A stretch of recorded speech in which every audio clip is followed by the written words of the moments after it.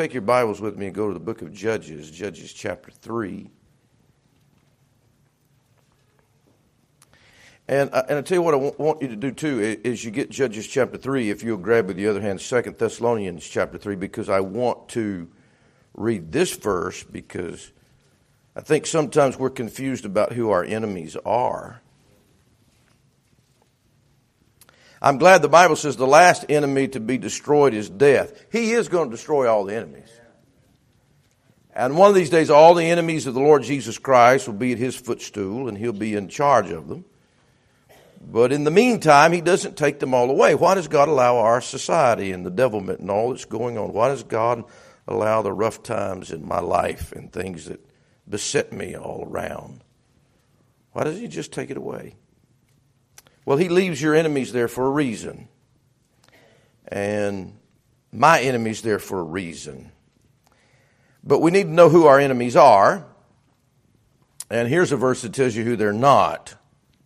2 Thessalonians, before we read the book of Judges, 2 Thessalonians chapter 3, the Bible says in verse number 13, "But ye, brethren, be not weary in well-doing." You know, when you got a lot of enemies, you get tired, you get worn out with all the struggle. God says, "Brethren, be not weary in well-doing." Verse 14, "And if any man obey not our word by this epistle, note that man and have no company with him, that he may be ashamed. Yet count him not as an enemy, but admonish him as a brother." You know, the people of God that are not even obeying the Bible, and maybe they're even wronging us, and they're not doing what God told them to do, and they're being used by the devil, God has to remind us that our brethren are not our enemy. You've got to get that in your brain. Now, to be honest with you, people themselves aren't the enemy. The Bible says we wrestle not against flesh and blood. Our problem's really not with people. It's with the spirit that's in people. And so, if you're not careful, you'll go through life and you'll create somebody in your life an enemy that's not your enemy. Even if they're wrong. You see that in the text. This guy's not obeying the Bible. He needs to be disciplined that he may be ashamed. You're not even supposed to be around him. So the sin's pretty grievous. But he says, look, even though he's guilty, he's not your enemy. Do you see that? If you're not careful, you'll make enemies out of people that are in your own family or the people that love you. And we've got enough enemies with the devil that we don't need any more. So the first thing I want to say is don't look at people and your enemy when they're not. Our enemy's death. Our enemy is the devil. Jesus said that. The enemy is the devil. That's what He said. But why does God allow all these things in my life that my life would be so much better if all these enemies were gone? Judges chapter 3.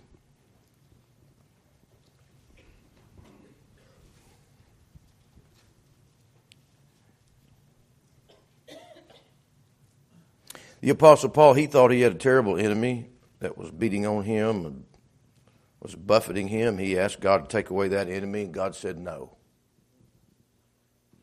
God had a reason for that enemy to be there.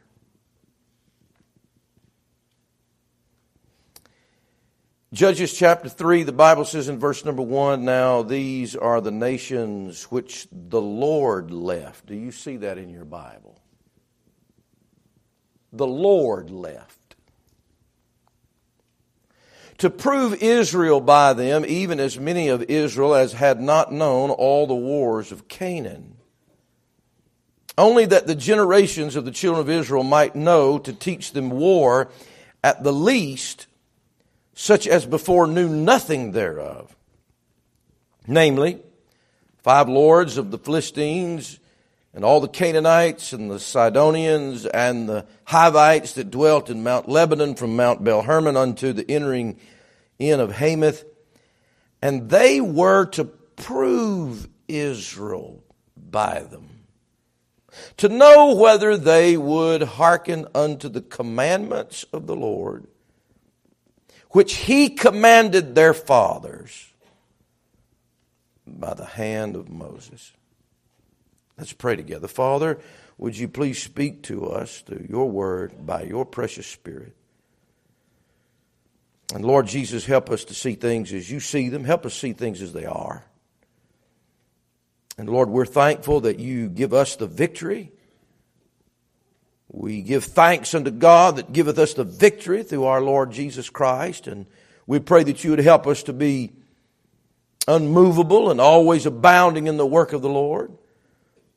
For as much as we know that our labor is not in vain in the Lord, and Lord God, there's so many things that are against your people today, but help us to know that some of those things you've left there on purpose.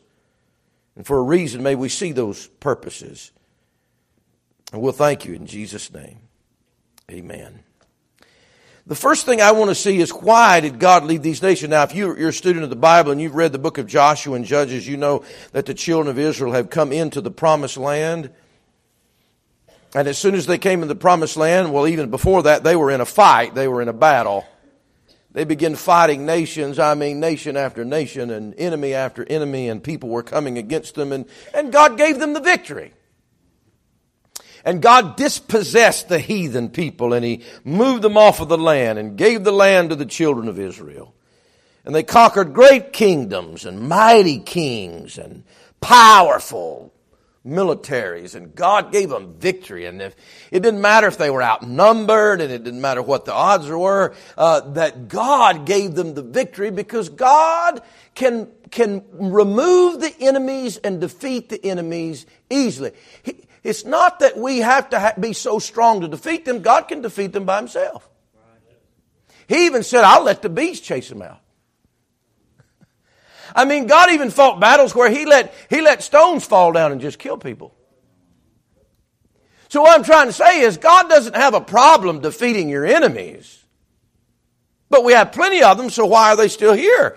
And here in the book of Judges, what we have found, Joshua has done a great job. He's been a great leader. He succeeded after Moses, and God used him. How would you like to follow Moses' shoes? Man. But Joshua did a great job. He was a great leader. He was a great military man, a great soldier, but a great spiritual influence as well. And God used him, but by the time he died, there were so many of the nations that were not conquered. There were so many of the enemies of the Israel that were still there in the land. And so the question is, why did God not drive all these people out? Why? Because these people in the book of Judges, because they have not been defeated, what they're going to do, they're going to start persecuting Israel. They're going to oppress them. They're going to put them into bondage. And so the book of Judges is filled with warfare as well. And it goes back and forth. It's just like a teeter-totter. The children of Israel will get victory, and then they'll be defeated again. And the children of Israel get right with God, and then they'll get backslidden again. And it's just back and forth and back and forth. And much of that has to do with the enemies of Israel that were living among them that they never got the victory over. So why did God leave those enemies there? Our text says, if you'll look with me again, verse 1 of chapter 3 of Judges. Now these are the nations which the Lord left to prove Israel by them. Verse number 4. And they were to prove Israel by them, to know whether they would hearken unto the commandments of the Lord, which He commanded their fathers by the hand of Moses. The first reason I want to give you tonight that why God leaves enemies in your life is to prove you, to see if you're really serious about doing what He says. May we not be guilty of what the devil accused Job of when he went before the throne of God. He just serves you because you've got a hedge about him, because you're good to him. Anybody would do that, right? Anybody would do what you want him to do as long as you're just so wonderful to him. It's not that he really loves your word, God. It's not that he really wants to do right. It's not even that his heart's right. He's doing right because it's so good for him to do right. God allowed these nations and He left these nations and He did not give them full victory because He wanted to prove them in their lives to see if they were really interested in doing what God told them to do and not just when it was easy, not just when it's convenient. If we just do right when it's convenient, it's not something that's really down deep in our soul. We prove how serious we are with God and how much we love God and how much we are interested in His Word when we do right, even when the enemies are breathing down our neck. What I've seen, the testimony, sadly, of many people is as soon as the enemies come in like a flood, they leave God. They forsake the good ways of the Lord. They turn from the truth. And then they blame God. Well, God, why didn't you take care of these enemies? And why did you let this come? And I'm telling you, God lets these things that are against us come in our life to really look into our hearts and to show ourselves. To show us ourselves what's in our hearts. We don't know what's in our hearts until the pressure's turned up. And so God left the enemies to prove them, to see whether or not they really wanted to walk in the ways of God. Look in chapter 2. Would you just back a chapter, and as he ended it in verse 21, we'll start reading. And I believe this is true about you. I believe, and you and I both, God allows terrible things to be around us in our lives to see how serious we are about Him. You think about that just a minute. Is this a test for me, and am I going to pass it?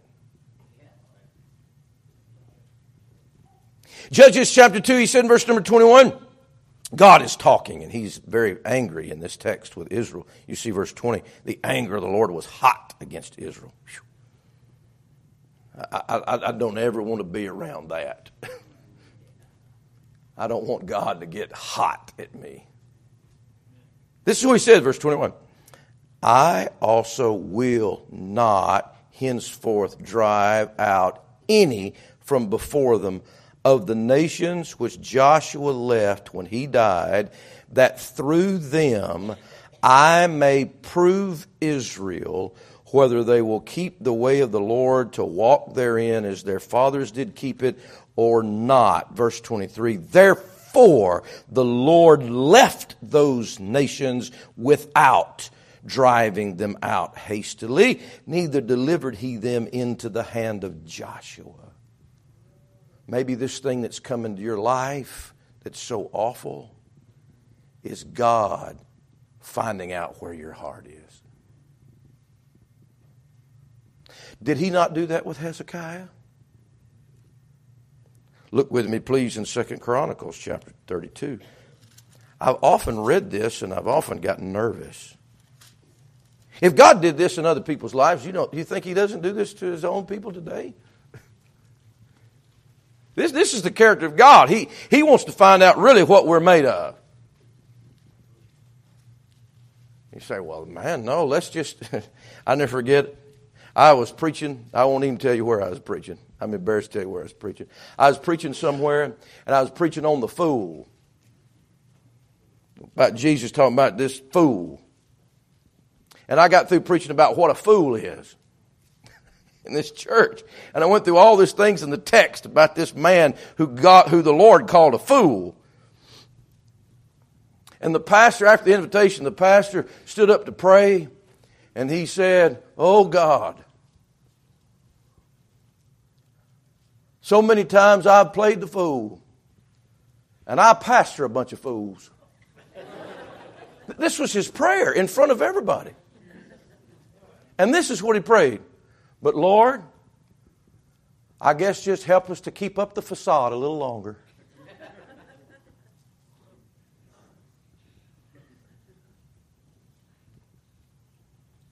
In other words, it's not really real what's going on.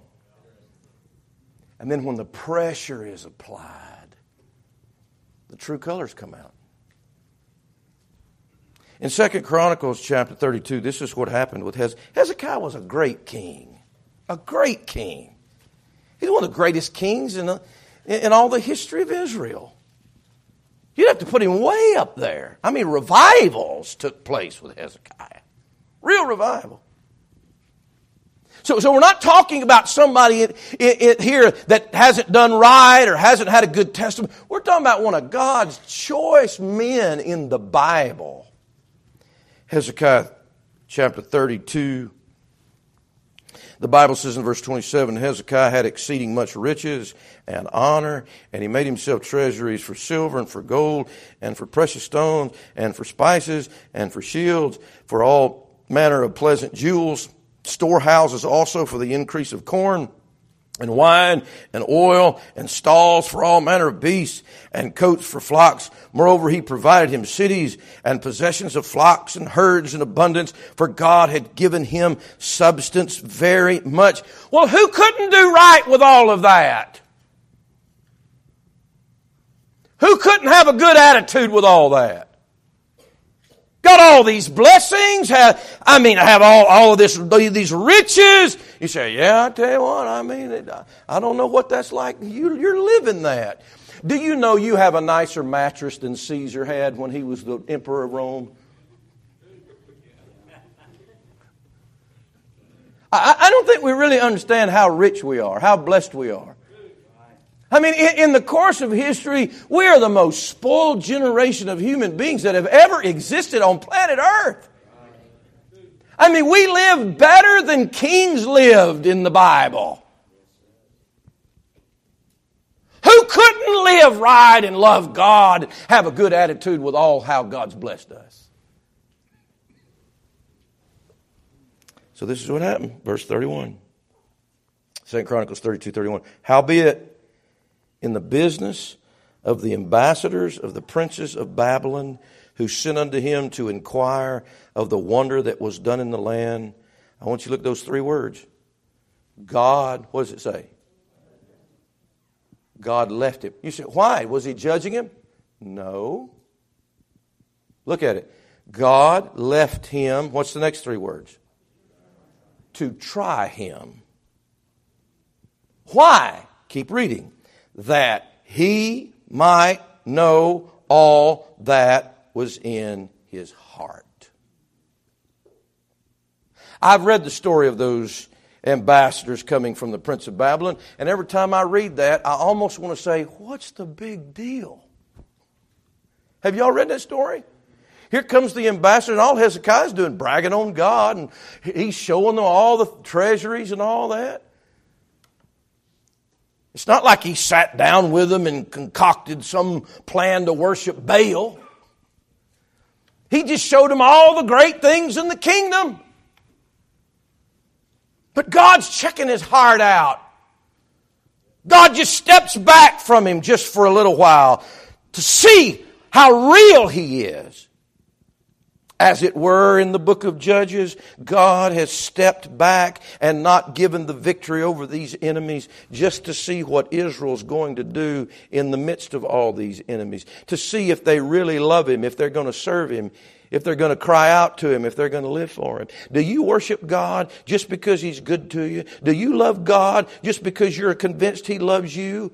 Do you do what's right in the Bible just because it pays you to serve Him and it keeps you from all types of destruction in your life? Or do you, in your heart of hearts, you love the Bible, you love the Word of God, you love the will of God, and even if there are no benefits attached, and even if it costs you everything, you love Him enough to do right? Where is our heart really?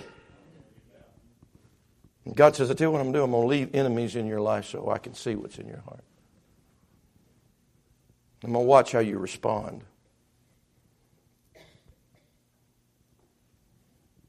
The truth is that none of us know what's going to happen before we depart this life. And to be honest, it really doesn't matter, because the way I'm supposed to live and the way I'm supposed to love is not supposed to change. Are you listening? Well, God, take away all these things so it's easier to serve you. No. Those things are just showing how desperate we are to live for the Lord. I'll give you another example on that. Look at Exodus chapter 16. God does this so many times. I am convinced. Have you ever looked at something that's occurred in somebody's life or maybe your own life and you say, I don't get this. I don't understand this. This is so far outside of where the will of God ought to be. It makes absolutely no sense. God, where are you? Why didn't you do something? Why didn't you stop it? Why didn't you remove it? This is destroying the work of God. It's destroying people's lives. Why are you allowing the enemy to be there? You ever seen that? You ever looked at that? You ever noticed that? Why? Somebody's being tested. Somebody's being tried. He said in Exodus chapter 16, this wonderful story about the manna. Exodus 16, the Bible says in verse number 4, Then said the Lord unto Moses, Behold, I will rain bread from heaven for you. And the people shall go out and gather a certain rate every day, that I may prove them, whether they walk in my law or no. Now, you understand the story of the manna, right? Now, God didn't have to do it this way. He could have dumped manna and they could all put it in containers and it could have been preserved. I mean, I would say bread from heaven probably doesn't spoil too fast. I'd say it's probably made of the best stuff without any corruption. But God on purpose, He could have given them. Now, I don't know how many of you go after daily bread. Most of us, I would imagine, you probably get your groceries once a week. If you're really diligent, you may get them once a month. When I was preaching up in Alaska, there's a dear family came at me and I said, man, they came to hear me preach a missions conference and it was like 10 hours from where they lived. I said, what are you doing 10 hours from where you live? They said, oh, that's nothing. We have to drive 5 hours to go to the grocery store. I thought, well, I bet you don't do that every day. No, they had to plan and go to the grocery store once a month and then buy all their groceries. Now, what if you had to go to the grocery store every single day? What if the only bread that you get, you've got to go out every day and there are rules attached to it? You can only gather as much as you're going to eat and as much as the people in the family get. And when you gather, you can't get one bite more than you're going to eat that day because you've got to come out the very next day to get what you need for the next day. That's give us this day our daily bread. In other words, God's wanting them to live day by day. He did not have to do that, guys. He could have given them a week's worth of groceries in a day. He did it on purpose to see whether He made it, shall we say the terrible word, He made it difficult for them. To prove them, to see what was in their heart. To see if they can follow instructions. He made them come out every day and gather it. He could have done it differently. He made it fall on the ground. They had to bend over and get it. He wanted to know that they would get just what He said, just like He said, just when He said, and go back into their house and eat it. And He wanted to see, He just wanted to test them to see if anybody would do something different than what He said. And they did they not? And it stank and worms came in their homes and God got angry with them because God made it, hey guys, God can make it a lot easier on you. But He does it on purpose to see whether or not you will do what He says, when He says, how He says, even if it's not easy.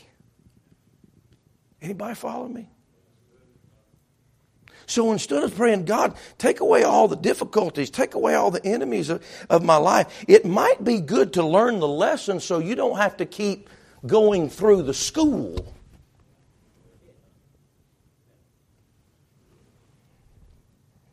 He did it to prove them, to know what was in their hearts.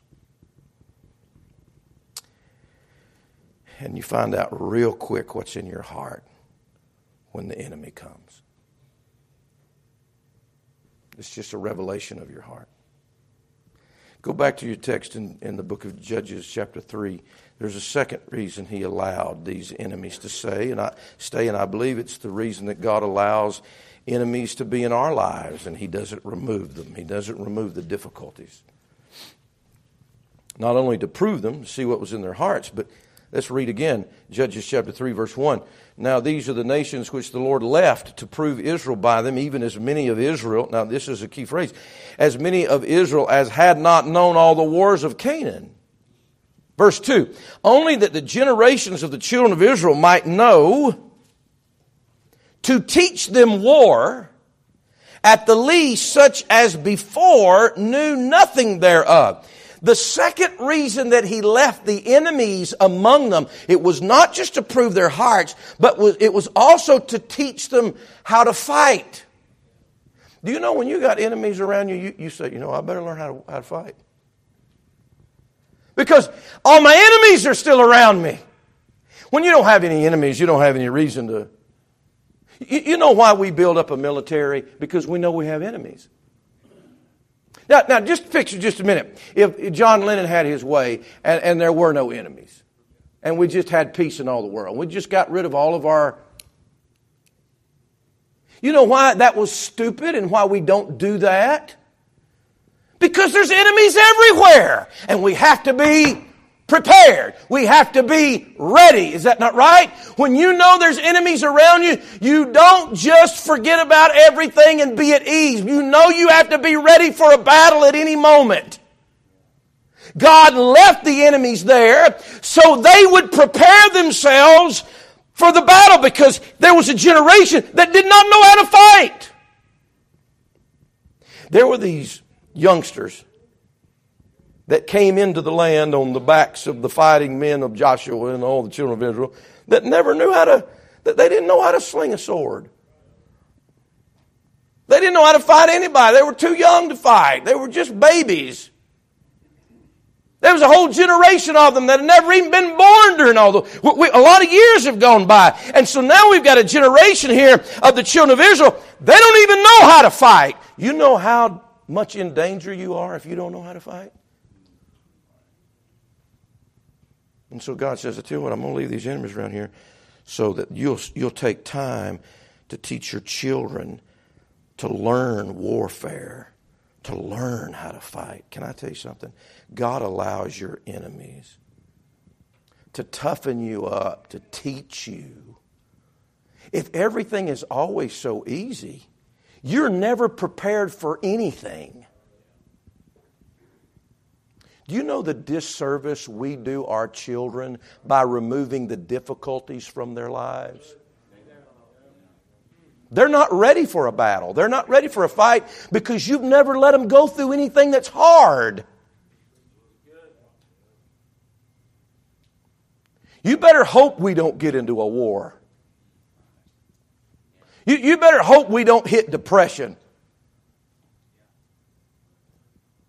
You better hope the dollar doesn't collapse and society doesn't collapse and real plagues don't start hitting. You know why? Because this generation has had everything handed to them on a silver platter and have been carried around like Thomas Jefferson was on a pillow on his plantation. It's hard. Look. You're not ready for life if you're not confronted with enemies and difficulties and problems. That's why in school it's supposed to be hard. Don't get me on that.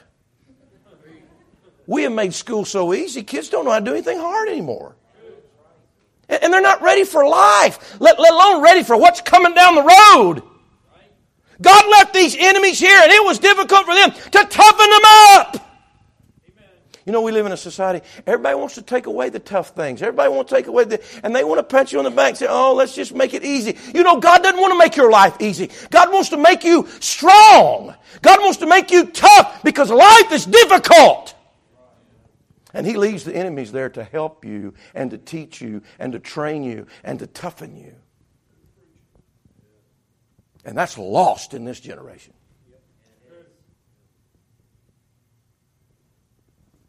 That Bible says in the New Testament, thou therefore endure hardness as a good soldier of Jesus Christ. And we're trying to make everything easy.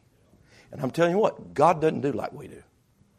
And you know why things are hard in your life? He's allowed them to be hard. You know why? Because He's trying to harden you up. He's trying to get some endurance in you for when it really does come.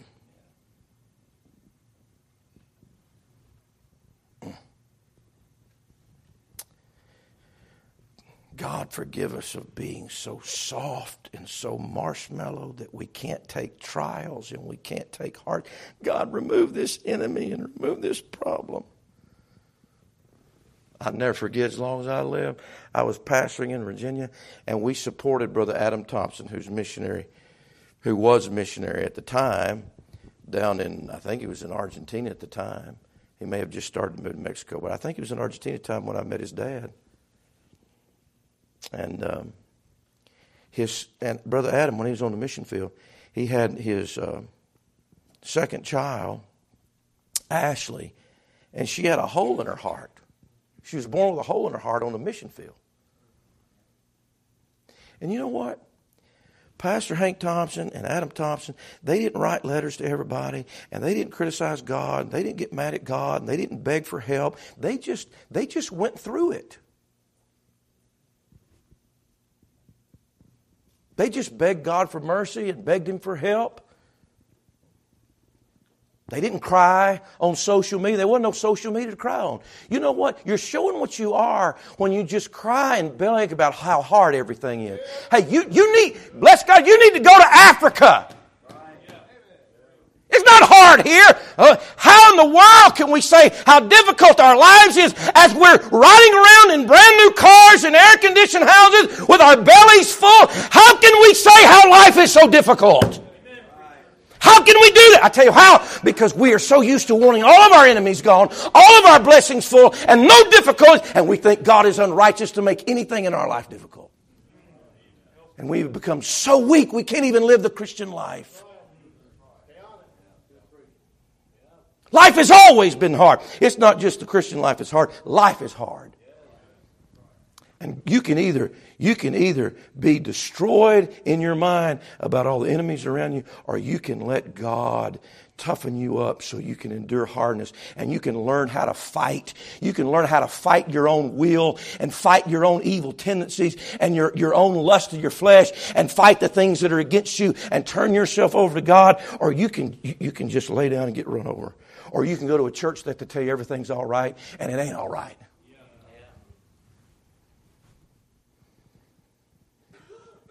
And you can get a counselor to tell you, well, if you just remove this and remove that and remove the other thing, everything will be all right. That's a joke. The enemies are left there on purpose. You have to learn to fight. The enemies are always hanging around. As soon as you think one's gone, there's another one's going to pop up with a different ite. You get rid of the Canaanites, well, they're the Hivites. You get rid of them, they're the Hittites. Get rid of them, and here comes the Onians, the Zidonians, the Midianites. And they just keep coming. Is that not the testimony of Judges? They're just always there. God, why is this always here? Take it away. No, they don't get taken away till you go to glory. That's why we come to church and we sing and we praise God and we thank God. Amen. When the roll is called up yonder, I'll be there. And one day I want to see Him. Glory to God. That is for later. Which is probably the only joy of having life just in this little short window. Because I have to fight and endure for this long, and then I get to live forever. Why are the enemies left in my life, preacher? Why didn't God take them away? Why don't He remove them? Why don't He get rid of the alphabet people? Why don't He get rid of the corrupt people in government? Why does He just change everything in our society and make it go back to the way it used to be and everything was decent and moral? And why do we have to be in apostasy? And why can't things just be good again? God's trying to get you to learn something, to learn warfare. You've got to be prepared for difficulties. Can I say that again? We must be prepared for difficulties. And what we think are hardships are not hard at all. I mean, we got government health care. It might take you a while to get into the hospital, but if you got a need, you can go. Even if you don't have any money. For free. Try that in Zimbabwe.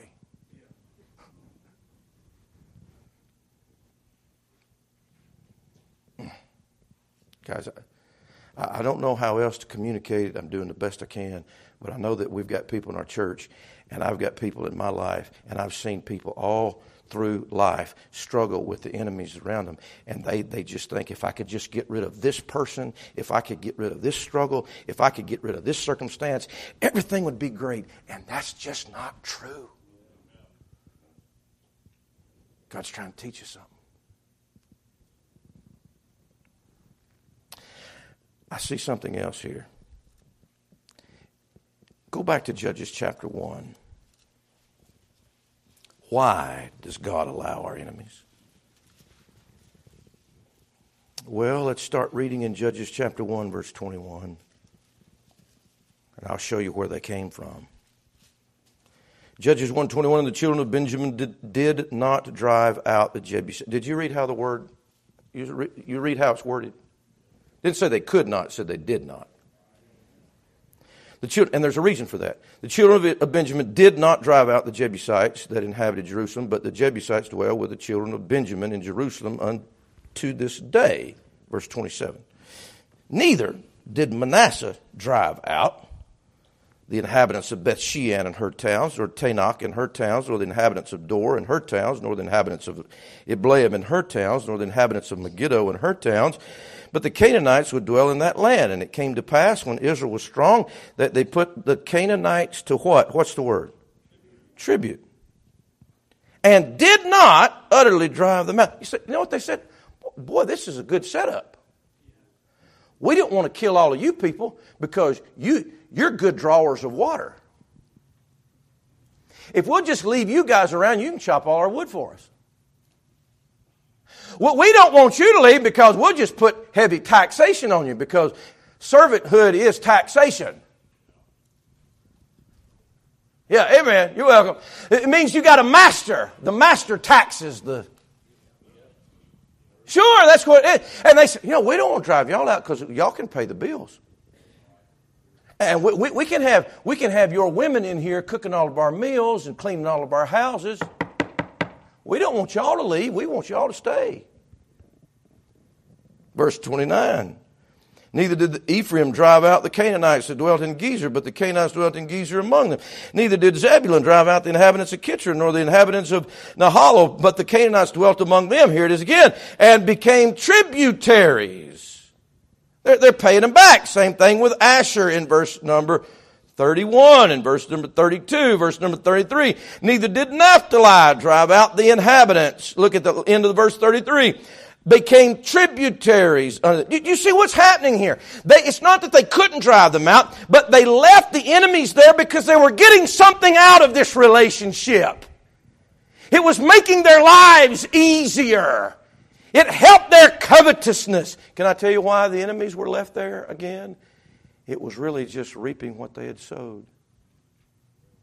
They left it. They wanted that. They asked for that. They allowed that. You know how many things in our lives are difficult and that are really against us, that somewhere way back we opened the door and let it in our life.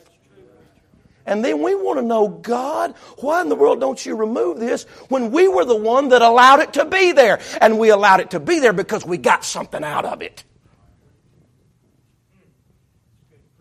I really believe that so many of the things that occur in our lives, not all of them, that so many things, even the bad things and the evil things and the enemies that are surrounding us, is a part of us reaping what we sow.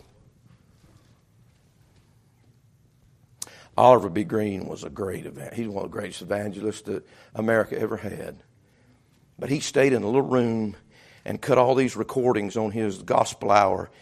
and spent hours and hours saving tape and going through sermons that he wasn't even putting on the radio. He was putting it back. And they asked Dr. Green, they said, why you got all these radio broadcasts that have never even seen the light of day? He said, because I know that I'm not going to live a very long life because the way I lived my youth. And I dishonored my mother and father, and I don't believe I'm going to live a long life. And Oliver B. Green died at an early age. I forget what age he was, maybe in his 50s or... You say, well, that was a long time ago. That was a long time ago. Young people, you don't know. Whatever you're sowing, there's a harvest coming. And when you get over there, you may have forgot all about it, but the law of the harvest didn't forget about it. And guys, how many things in our lives come up? They're against us. They're enemies in our lives. But they're enemies that we used to enjoy.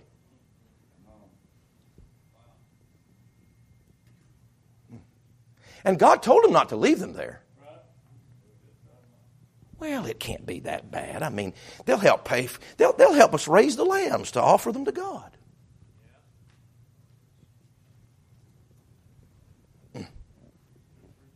Could just be reaping what you sowed. You ever thought about that? Oh, no, couldn't be my fault. Couldn't be what we did. Couldn't have been my decisions.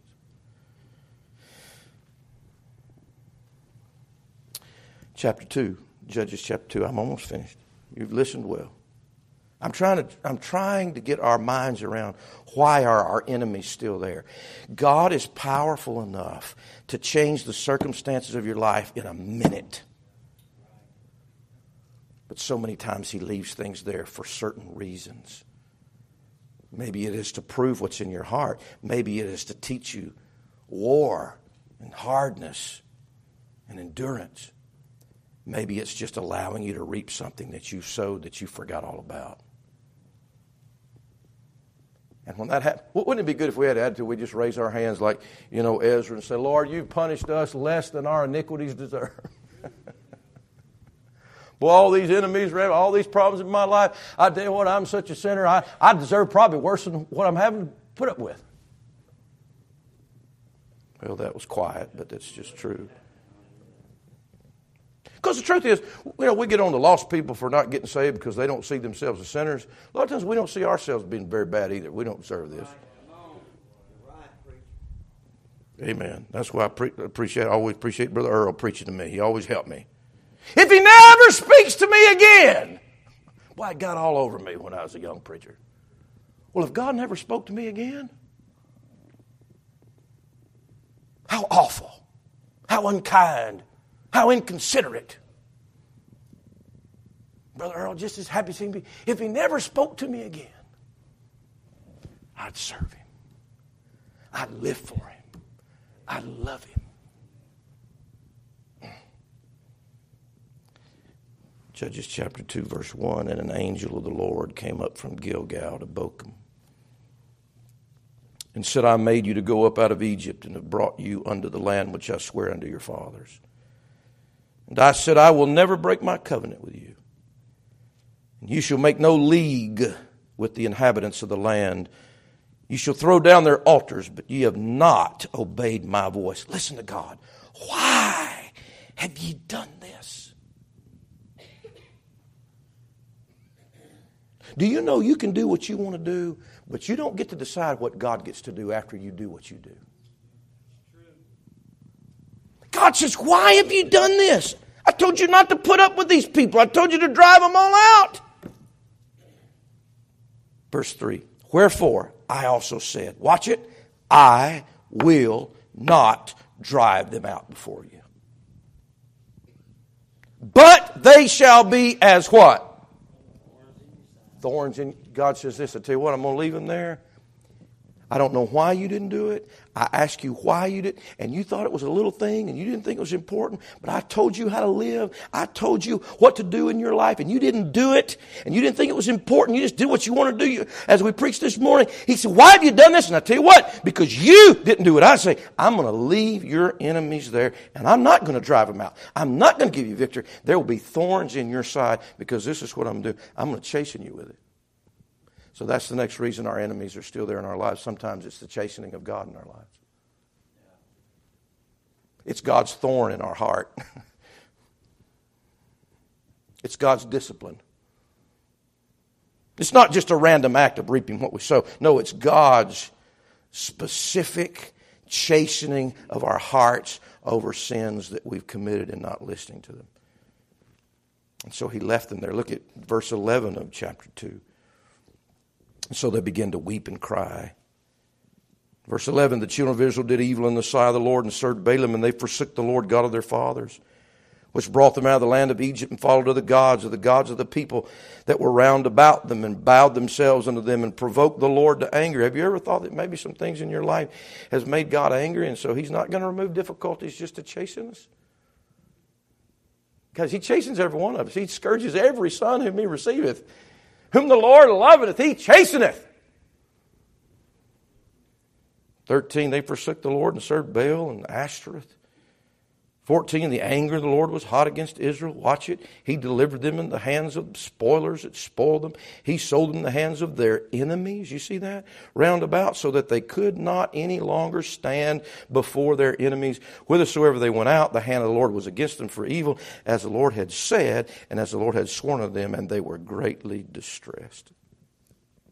And then the next verses, I won't go into it. Then they would cry on the Lord and God would deliver them. And then they would go back into apostasy and they'd get away from God and they'd sin against God. And so God would bring those enemies to bear in their lives again. I'm not saying that every bad thing in your life is the chastening of God, but I am saying this. Why don't we start looking at the bad things and the enemies that beset us and say, Lord, have I done anything? Do I need to get clean on something? I was driving back from Mississippi. I don't know why God brings things this. I didn't even think about saying this before I got in this pulpit tonight. I was driving back from Mississippi from a missions conference on Friday night. I got through preaching and hopped in my car, got home a little bit before midnight. And I was driving. God spoke to me about something that I had done in my life as I was just talking to Him.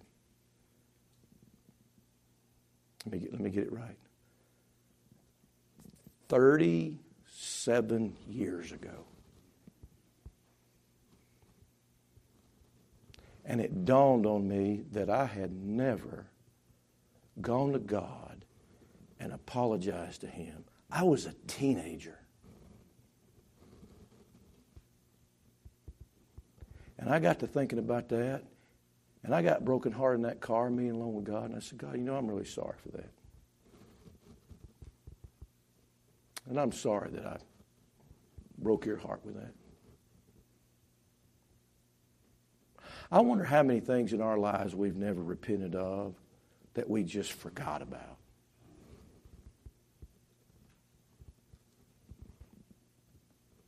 We probably deserve a lot more whippings than we've ever gotten.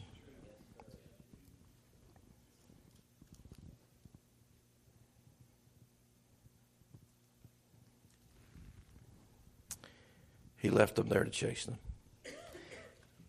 I'm not going to go on to the last point, but I really think He also left them there to allow a ministry opportunity for them. You remember what He told them about those strangers that were in the land? He said, now don't mistreat those people that are strangers in the land. You used to be a stranger in Egypt too. I think God also left them there so they would have an opportunity of ministry. He said, matter of fact, when those strangers come in there, He said, I want you to love them. Did you know He said that in the Bible? He said, don't abhor the stranger that is in your gates. I want you to love them. Maybe He left them there so they didn't just look at each other all the time. They had to look at somebody that was different than they were. They had to look at somebody that needed the God that they had. A ministry opportunity. I'm sure Ruth was appreciative of that. She was in one of those enemy nations. As a ministry opportunity. Matter of fact, when I think about why God allowed Job to be encompassed about with all the enemies he was encompassed about, why did God do that? I don't think He did that to find out what's in his heart, because he starts the book saying, I know what's in his heart. He's a perfect man, upright. Shews evil. I know. He brags to the devil about what's in Job's heart. He was right about Job. Well, then why didn't he remove Job's enemies? Why didn't he take them away from him? I'll tell you why I really think. This is what I think. So you can pick up the book and read it.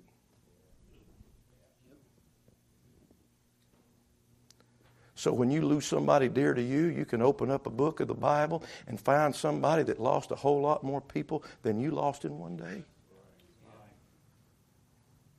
That in the midst of your struggle, in the midst of your disease, in the midst of your pain, in the midst of your sickness, you can pick up and read something about somebody that had it worse off than you, and yet God was true to him and real to him. And it ministers to you. I'm telling you, God allowed Job's enemies so that we can all get a blessing. We can all be ministered to. Maybe God allows our enemies as an opportunity for ministry for somebody else. Is that not what 2 Corinthians chapter 1 tells us? Who comforteth us in all our tribulation. He's the God of all comfort. Guys, you don't get comfort over stuff that's all good. The God of all comfort's there for the struggle, for the heartache, for the hardship, for the rough roads of life. And God says, I'm comforting you in all your tribulation that you may be able to comfort them also that are in any tribulation. If you never go through anything, you can't help somebody else that's going through something. Maybe if we look at the trouble we have and the enemies we have as an opportunity that maybe somewhere down the road I can minister to a stranger, or even minister to my enemy, or love my enemy, or feed my enemy, or help my enemy. Or maybe God will use it in my life to be able to minister to somebody that's in the same situation that I find myself in right now, that I can't take, that I don't know how to get through. But if I'll trust God and love Him and let Him work in my heart and stay humble before Him, and He gets me on the other side, when I find that person, I can show that person how real God is.